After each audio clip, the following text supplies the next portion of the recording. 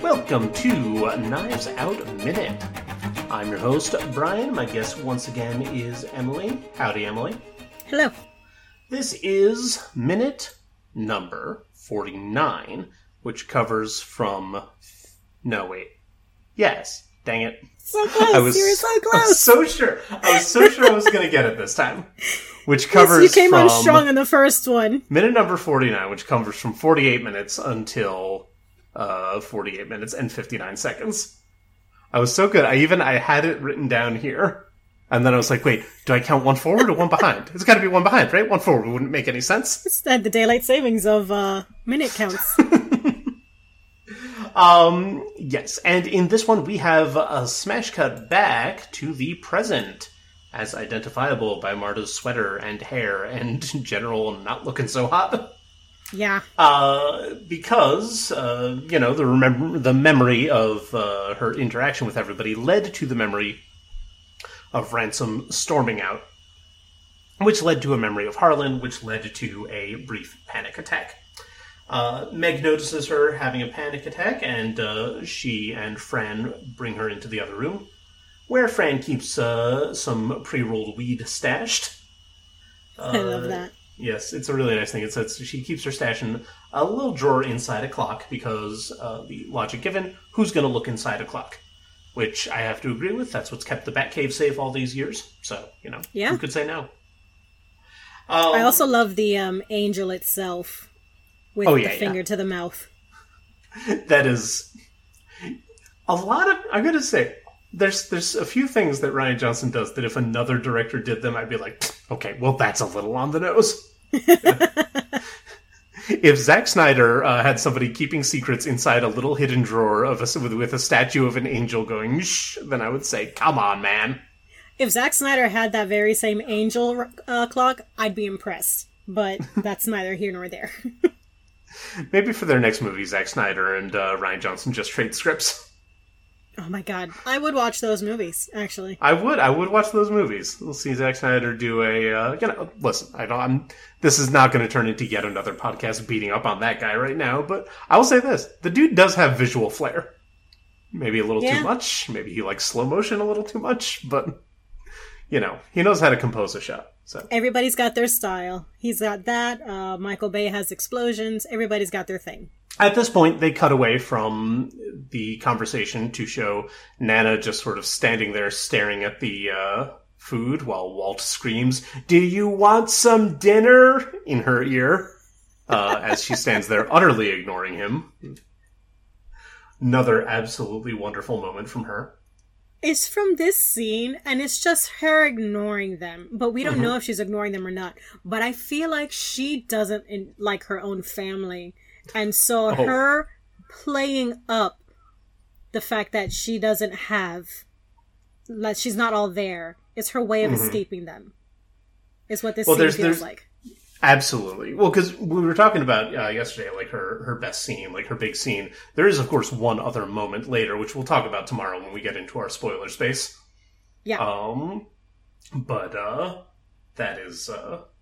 There's something later which certainly does seem to confirm your theory there. Absolutely. But then at that point, Meg comes up to Walt and says, did you tell her yet? Maybe now's the time to tell her. So we're going to find out exactly what Marta is being told tomorrow. So yeah, once again, a little bit of sort of having a nice quiet scene here, but with some very nice moments. The establishment of certain things. We're watching a mystery movie and somebody just found a hiding place. So, yeah, that's one of the things that says the excitable nerds like me writing down notes. The one thing that stood out for me was you have Marta having this panic attack, And the only two people that are helping are, one, the maid, who, as the help, would be closer to her, and Meg. Whereas everyone else is in the vicinity and can see this happening, and not a single person goes up to her to help her. Or even just to see if she's okay. So it's just, like, very interesting, like, power dynamics. Because they don't really see her. No. They don't notice her. Meg does because they're a little bit closer in age. Obviously not exactly the same age. Meg's still in school and Marta's a nurse. So, her age is rather vague. I actually have no idea how old she's supposed to be. She's college age, but, so I put her early 20s. Yeah. But they're roughly peers. Certainly more than she is with like Linda and Walt. Absolutely. So that's where they have a little bit more of a connection there, which will come up later in another scene in a rather unfortunate way, but that's for other people to discuss. But yeah, no, this is a nice thing. I do also like that they are caring for her, but it is in a kind of like not really paying attention to what she's doing kind of way. Because the first thing they do is they turn away, they get the weed, she offers it, and Marta says no, and it's like, oh, okay. I know. Like, this was my only idea. It's like, well, I tried. And this is already lit, so I might as well. Right? So then she just gets right into it. Which is, it's fine. The best character moment in this entire thing is that apparently, while nobody was looking, Great Nana Thromby ate the entire salmon spread. I love that throwaway line. Oh my god, it's so good. Just somehow people didn't see it happening, and I just like to imagine her just kind of like scooping it up in one bare hand. Especially because every time we see her, she's not moving. So for her to be like she's sneaky about it and just eat it all. There's, do you know the TV show Strangers with Candy? Yes. There's the running gag about her father never moving and just constantly being frozen in a silent scream. Yeah. That's like almost what they do with Great Nana, that she's always just completely still, but... Except for that one time off screen where she was eating a whole platter of salmon. Exactly. I love it. It's the kind of joke that's just absolutely, because then it forces your brain to imagine it. Right. There's a similar thing on Star Trek Deep Space Nine. There's a character who never talks. But every single time other people are talking about him, they make it clear that he never shuts up. He never says anything on camera. The alien makeup didn't even have like a moving mouth designed on it initially. Oh my god, that's hilarious. Because he was just supposed to be like a back... It's just supposed to be back... Like, what Morn was telling me the other day? He was saying that blah, blah, blah. It's that kind of, Yeah. You take what you know about a character and then you describe them acting differently off camera, and it's fantastic. So our Thursday question is about the films of Rian Johnson. How familiar are you with his general directorial work? Not very, actually. I am not really. All right. I know he did the Star Wars movie. I know there's mixed reactions to it. I don't know why there's mixed reactions to it. Well, I mean, you know what Star Wars fans are like. You can probably that's take fair. a decent guess. That was my bad. I love it, personally. So, and I will say, it is a Star Wars movie. Right. It is not immune from criticism. I think a lot of the criticism that it gets is because Star Wars fans are being Star Wars fans. Yeah, they're not happy. I went and I saw Rogue One. I'm like, oh, this movie was great. Because I'm not a Star Wars person. I went to go see a movie and I enjoyed the movie that I saw. Mm-hmm. But everyone else was like, so that's how it sounds. If it's not the exact every single thing that they expect, that's completely accurate. They got like that, and that's what Johnson did with his Star Wars movies. That he tried to like open up the universe. Right. It was like he was like, hey, anyone can be a hero. You don't have to be intimately connected to the main characters of the original movies to be important. This person can be nobody, and what makes her important is who she is in herself. And then the next movie comes along, they're like, also, she's the Emperor's granddaughter. Yeah, that's... Okay, so I just looked it up because I forgot which one it was, and it was The Last Jedi, which I enjoyed. Last Jedi, yeah. And I was... The one thing, like, so... But this is just me, like, again, as an outsider of the Star Wars thing. It's like, you know, they don't all have to be about the Skywalkers. Just throwing that out there. Right. I'm going to get so much hate from people I don't know. I'll tell you this week on my other podcast, we give a negative review to Space Jam, so, you know. Space Jam. Oh boy. If you want to get angry about something. Oh, I love that movie. It is not good. That is exactly how I see it every single time. As long as you acknowledge that, that's fine. The people that think it's a good movie, those are the people I don't trust. It was literally you can love a bad movie. By the marketing departments of Warner Brothers. How is that a movie? It is understandable. It is a feature-length adaptation of a series of Nike commercials. Oh, God. And I remember those commercials. Oh, my God. Mm-hmm. And now they're making a second one, which... Sure. Mm-hmm. Just sure. And LeBron James looks like he's acting. Sure. Although, he's not. He's, from what few things I've seen him in, he's not bad. More than I can say for Michael Jordan. And he's no Michael Jordan. No, you see Trainwreck? Yeah. He was very enjoyable in that, I thought. I'm like, okay, he's more actor than Michael Jordan was. Now, I will say, the plot of the movie is that Don Cheadle is trying to steal LeBron James's Instagram followers. No, it's not. Well, I should say, it's not Don Cheadle playing himself. He's playing an evil computer programming named Algorithm. Yeah. That's amazing. And somehow basketball stops it, and also the Joker and Pennywise are both in it, and I'm not sure how. Now I am... See, this is one of the reasons why I'm glad that, you know, now I'm fully vaccinated. I can go to movie theaters to watch this in the screens as you're supposed to. Right, exactly. This is a masterpiece that must be fully appreciated. This is the next Knives Out. There you go. We could watch Algorithm try to steal social media followers on our TV on HBO Max, but that's like, we could also look at a picture of a Van Gogh in a book, you know? Seriously. Sometimes you gotta go to the museum and see it yourself. I'm just gonna open up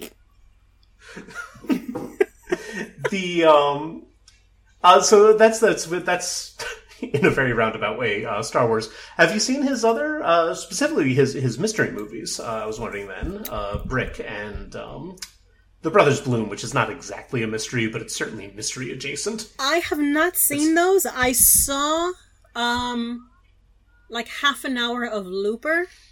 But again, it was like right in the middle. Not the middle, so I was just not really all that invested into it. Yeah, that's definitely one that you'll want to. Yeah, so that's why I'm just like, well, I didn't watch it. It's got an extremely convoluted plot. But I hadn't seen the beginning, so I'm like, you know what? I'll come back to this, and it's just one of those that I just have not. Mm-hmm. The interesting thing I will tell you this about Brick and the Brothers Bloom is that, like, there's one of them that I would recommend to anybody, but I don't know which one that is. Like, so you're guaranteed to like one of them. Got it. I love both of them, but I would say anybody would like one of them. Okay. You'll either like both or one or the other. It's entirely possible you might not like one, but yeah, because they're very different in tone. One of them, The Brothers Bloom, like I said, it's about con artists, so it's not exactly like a mystery in the same way, and it's very sort of weird and fairy tale-ish, and it involves very much like Knives Out. It's got a lot of the beautiful cinematography and like the wild, over-the-top type characters, whereas Brick is this more gritty, realistic, student investigating a death. Yeah. What's interesting, though, of a classmate that happened at his high school, and just looking at his, directing, there's not that many movies. Like, the movies that he's made have been big movies, but it's not a lot of them. Mm-hmm. Oh, that's it. Yeah, no, that's all. That's all five we've already covered. I've got his. I've got his complete filmography on Blu-ray for no. I mean, I like him as a director, obviously, but it's kind of for no particular reason other than it would be fun to have a director's complete filmography on Blu-ray. Yeah. Like that. I mean, I've got all the Rian Johnson movies. I mean, there's other directors I could do that with, like the guy who directed Coyote Ugly and Kangaroo Jack and nothing else. Oh my God! I could get his entire thing right. Talk about you enjoy one of those movies, and then there's the other one. But yeah, no, not a lot. And, because he's hit it big and he's got a... Did he win the Oscar? No, he just got nominated. Yeah, I don't think he won. Because it was Parasite won. Which was fine because everybody was super happy about that. Yep. But he's gotten every good person was super happy about that. Right. But there's shots of Rian Johnson being so excited to see Bong Joon-ho, and it's great stuff. And then there's also shots of Bong making his Oscars kiss each other. Which is amazing, and absolutely. I don't want to live in a world where he doesn't have 2 Oscars. Yeah, right. Exactly. What's the only thing you can't do with them? Yeah, I mean, I don't trust anybody who wins 2 Oscars in one night. The horns touch. Yeah, exactly. It's nothing. I guess you could do it with Emmys. I guess. But Emmys. The other thing is, I would say anybody who wins a Tony and doesn't spin it, I don't trust them either. Nope. You take yourself too seriously if you don't do that.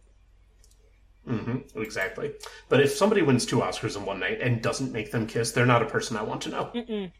So, but in any event, he does have the he's got an Oscar nomination behind him. He's got his movies tend to be very, very well received. Yeah. And even his TV work, he directed 3 episodes of Breaking Bad. That's prestige TV. That is. And so he's got a lot of irons in the fire. Like Breaking Bad, I saw. And so there you go. He's working on Poker Face right now, but he's got his next movie is going to be the Knives Out sequel. But then kind of after that, it's I don't know where he's going to go. We'll have to see. One of the biggest questions that I had at the bookstore was when people would come in and they would ask for the nonfiction section. And I would say, well, here's how it goes. Do you see these shelves right behind me that say fiction? Yeah. And I say, you see those shelves next to them that say fantasy, science fiction, horror, mystery, and romance? And I say, yeah. And I say, it's literally every other shelf in the store. So ironically enough, I also worked at a bookstore. So I worked at many bookshelves. As you can see, I teach English, but I can't English very good myself, so when in doubt, use onomatopoeia. You froze up again. Oh, nuts. Now I'm getting internet. Okay. Yeah, I was basically saying, for somebody who teaches English, I can't English very well. So, yeah, I think that's it for today. That's it for us. We're going to be back with 1 more minute of horrible party awkwardness. Oh, boy. I remember what's coming up next, and it's something. It is something. So that's that. Find us on Twitter at Knives Out Minute. And don't forget to rate, review, and subscribe wherever it is you do that kind of thing. Please, Emily, do plug your shows again. Sure. I have the Danny Phantom podcast, Go and Cast. And I have the one that I do with my cousin where we debate fan theories, Cousinspiracy Theories. Very much looking forward to getting into that, as I have been consistently saying. And that's that. I will see you tomorrow for more fun Knives Out adventure. Hasta mañana.